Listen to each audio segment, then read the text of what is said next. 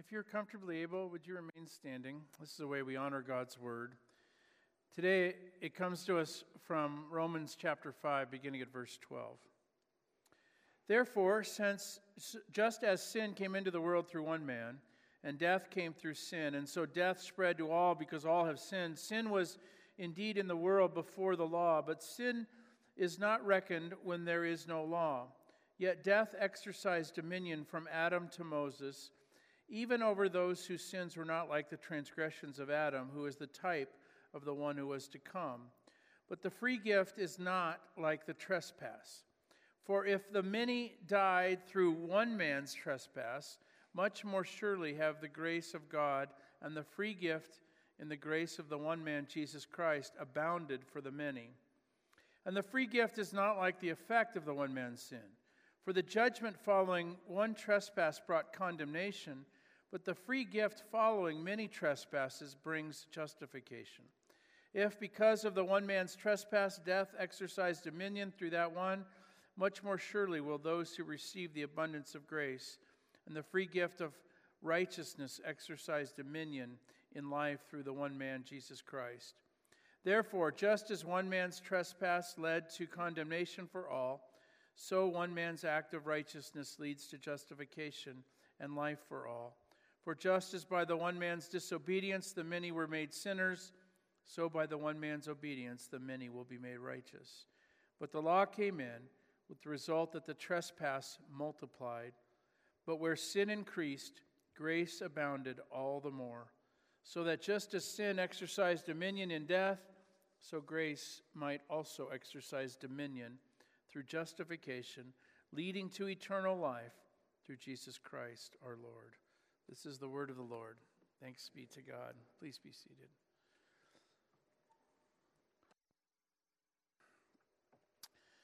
The early church father Irenaeus said, "The glory of God is a human being fully alive." Let us pray. O Lord, may the words of my mouth and the meditations of our hearts be acceptable in your sight, our rock and our Redeemer. Amen. In the second half of this chapter, Paul contrasts the two key figures of humanity, Adam and Christ. And Paul is insistent. There's Adam, to whom all humanity is related. We are all related to Adam. But there is also Christ. And in the grand scheme of things, Paul sees these two figures as prototypes standing in stark contrast to one another. Did you know that you belong to Adam's family? Did you know this? We all belong to Adam's family. You might remember the old TV show, The Addams Family. Do you remember this, if you're old enough? Remember it had the greatest theme song of any, right? They're creepy and they're kooky, mysterious and spooky. They're all together ooky, the Addams Family. Remember you'd snap at the end of that? Remember this? Do you ever wonder if you live in Adam's family? Do you ever think about this? Do you ever look at your family of origin and think, is everyone like us or are we different? Do you ever look at other families and go, I wonder if they have that one member who's irritable all the time? I wonder if other families have that member who has a short fuse. Do other families sometimes want to strangle their kids? I mean, is that just in my family? I mean, you wonder about these things. Do other families struggle sometimes and have trouble with the relationships? I heard the story of a father and a buddy who was single. This married man was talking to a single friend, and they were talking about, and the father was telling about the wonders of married life. He said, do you know what it means to come home at night and have 3 wonderful, beautiful, obedient children that are just so glad to see you? Do you know what it means to come home at night and have these kids think you are the most perfect person in the world and have them hang on your every word? The single guy says, no. What does it mean? And the father says, it means you're in the wrong house. This is essentially what Paul is saying in this chapter. Whether we like it or not, fair or unfair, we're all living in the wrong house. We've all been thrust into the wrong family. We belong to Adam's family. We're a part of it. Paul says, therefore, just as sin came into the world through one man, and death came through sin, so it spread to all, because all have sinned. Adam made a tragic, sinful mistake in the garden, and every one of us suffer daily because of it. Every one of us has him to thank, and we all live under his headship. The theological descriptor phrase for this is federal headship. What is a federal headship? It is a person who, through a covenant or legal relationship, represents or stands in for others or a group of people. The actions of that one person, for good or bad, the impact, it is passed down to those he or she represents. We have many examples of this in everyday life as parents, right? Do not our kids have to live under our headship in our family? What we decide, what we say affects them. Lawyers in a collective negotiation or a settlement, and in some ways, but in all ways, this is true of our government or our president. If our president decides to go to war, does that not affect all of us in some way? All of us are affected by this, or declare peace. This principle of federal headship is true spiritually in God's governing of humanity.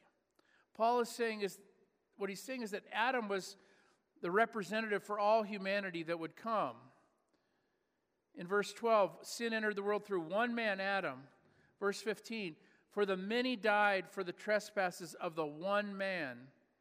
Verse 18, consequently, just as the one trespass resulted in condemnation for all people. Paul uses the little word one 11 times in these verses. Everything is because of one man. It all comes to us because of one. This is a major point that Paul's making. Adam is humanity's federal head, the one representative of all people.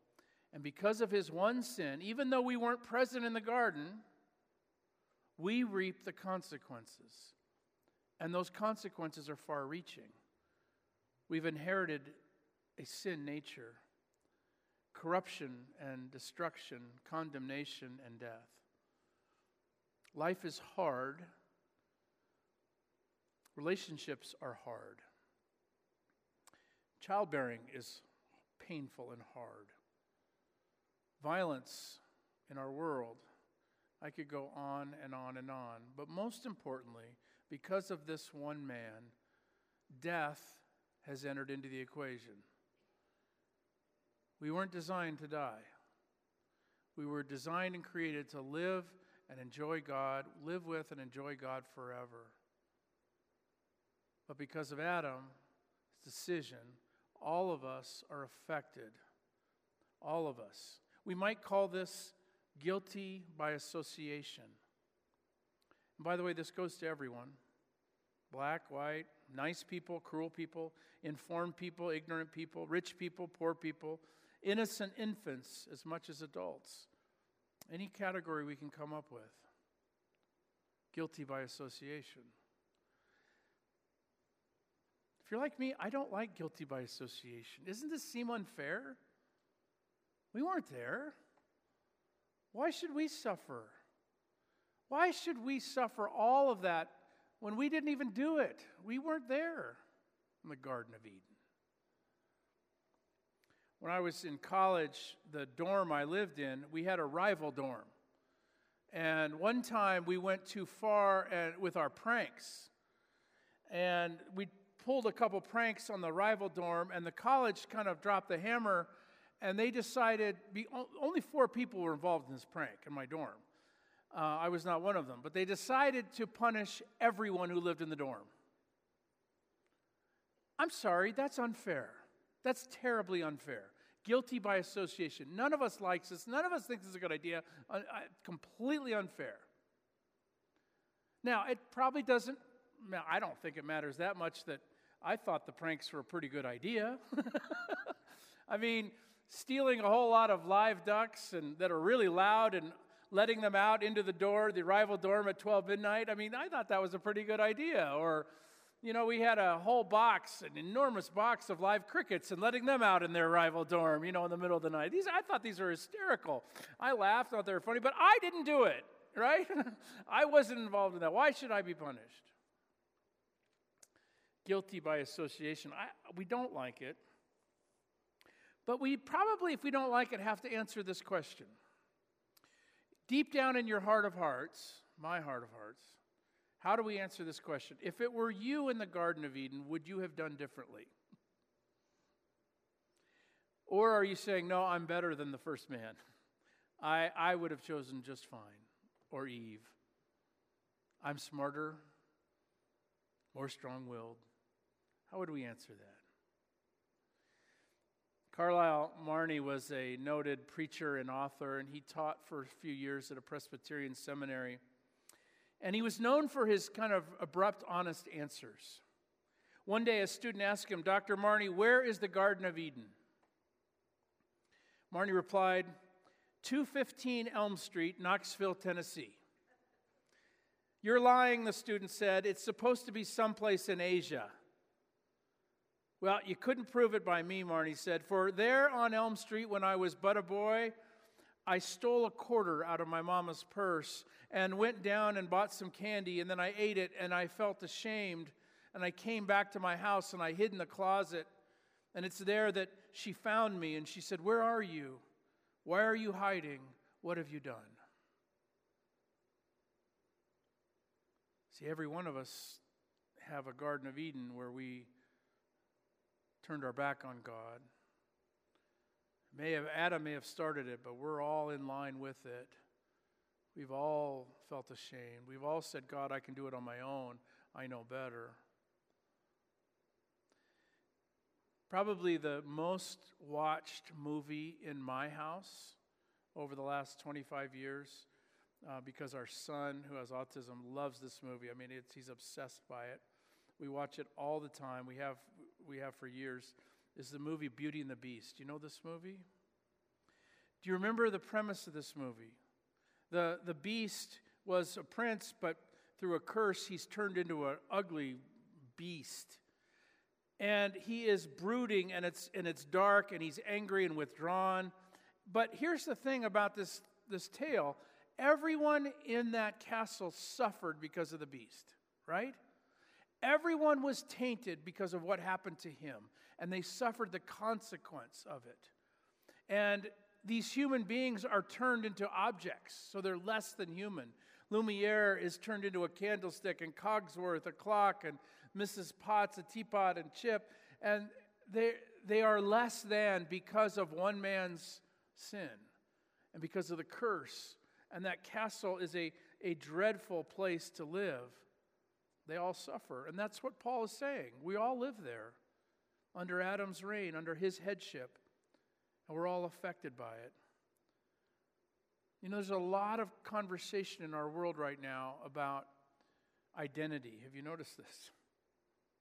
People are trying desperately to claim identity for themselves and trying to find who is with me in my identity. And we must respect identities. And we must use the right pronouns to talk about identities. And we can claim our own individual identity. And it's a lot of yearning by a lot of people to try and find where they fit. But the Bible cuts through that. And what Paul is saying is there's really only two identities. We can identify with Adam and be a part of Adam's lineage and his family. And by the way, that's our nature, that's our identity. And so all of this talk about, well, I'm this or this or this or this, at the end of the day, it doesn't really matter that much because this is our actual identity. We're part of Adam's family. And this is really helpful for me to understand, and I think for us. Because if we're all born into Adam's race, it's helpful for me to remember that about everybody I meet. That at their core, they're sons and daughters of Adam and Eve. We may come from different backgrounds, ethnicities, identities, but we're all made in God's image, and we're all suffering because of what's happened and who we are. it should give us compassion for others who disagree with us, or who look different than us, or who act different. Because they're having to live in this house. They may not be aware of it, but they're having to live in this family that it's not the way it was supposed to be. All right, this is a lot of bad news, right? I mean, this is a lot of bad, hard news about our world and us. But this is only half of the story, and this is what Paul can't wait to get to. In fact, Paul is bringing up a set of incredible news, a great news. It's a setup for what he wants to share. Paul says this whole idea of being represented by someone is actually the best thing we could embrace. It's the best thing that could possibly happen to us. You're saying, wait a minute, hold on. You just said that we're all stuck with Adam's family. We're all guilty by association. We all didn't choose this, but this is our lot. We're all representative by one person. Paul says this is really, really good news. Because if we're represented by one, it sets up a way for us to be saved. Because there was a second Adam. Jesus Christ becomes our new federal head, our new representative. You remember in Beauty and the Beast, Belle, the hero of that movie, she enters into that castle, and what does she bring? She brings grace and love and acceptance and patience.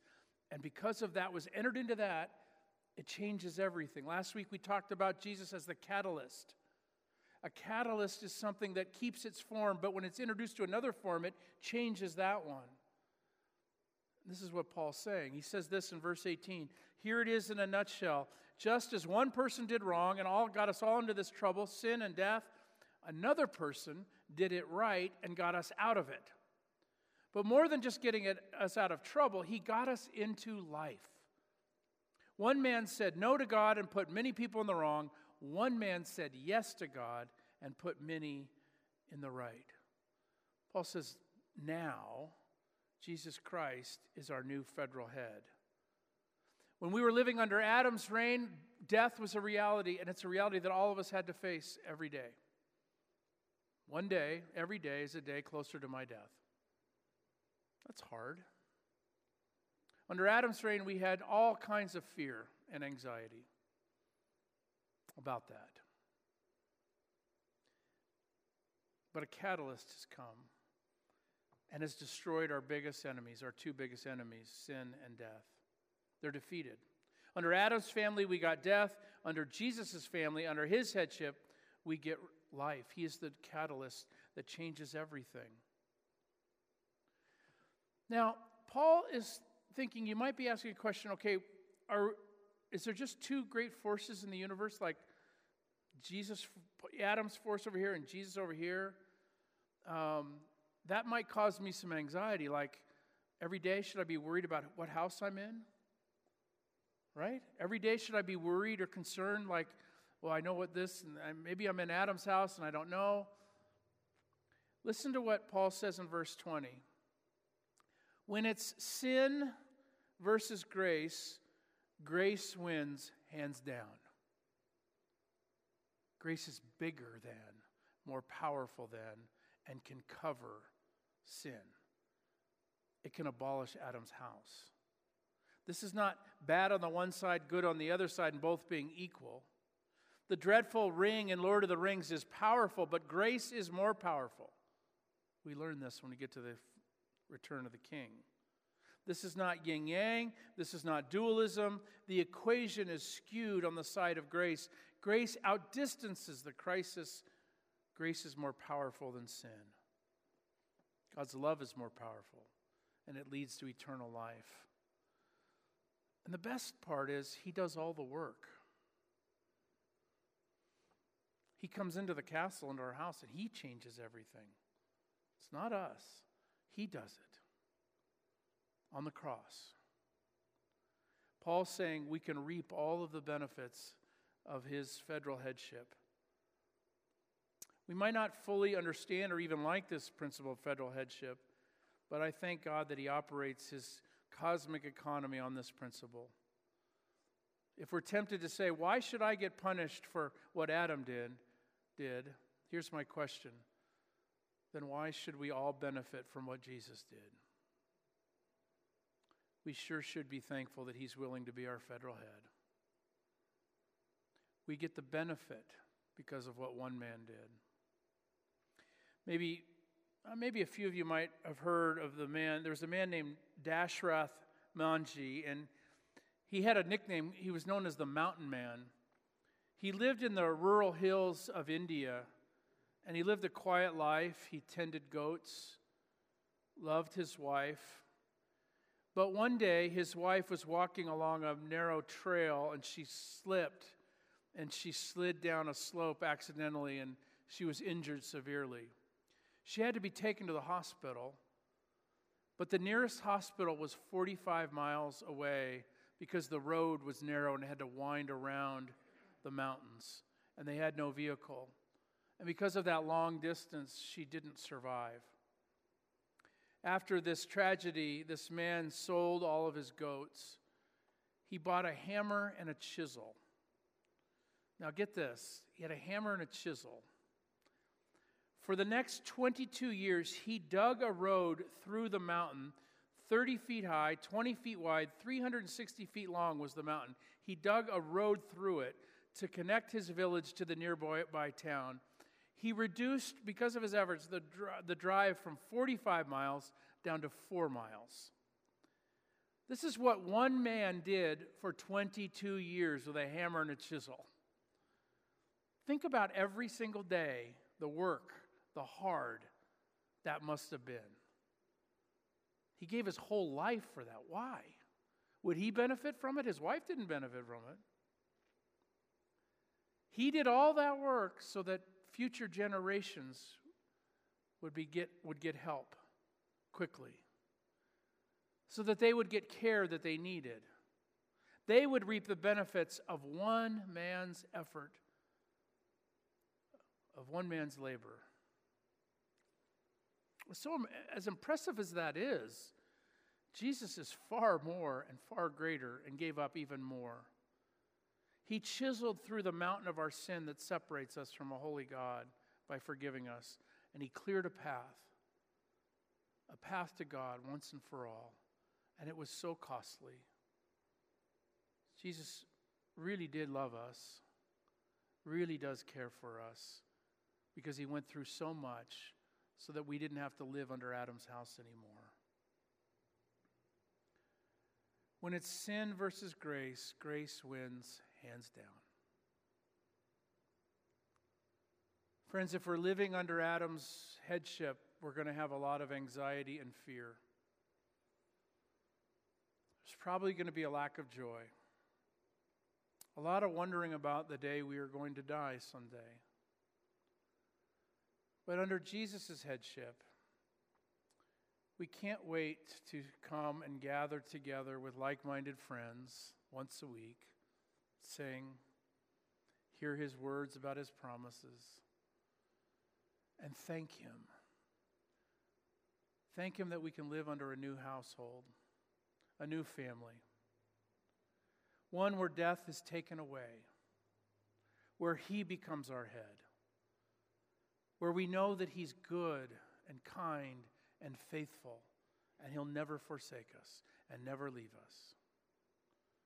His grace is more, it's bigger. It can push through anything we've done, any thoughts we've had. It can cover us. Let's pray. Father, we thank you today for Jesus, that he came for us, and by his work on the cross, he gives us a new home to live in. Help us this week to revel in and relax in that joy and in that knowledge, and to remember that he is our head, that we are his subjects, that he's done all the work. Help us to be reminded that these words are true. We humbly ask this in Jesus' name. Amen. Let's stand and sing our closing hymn.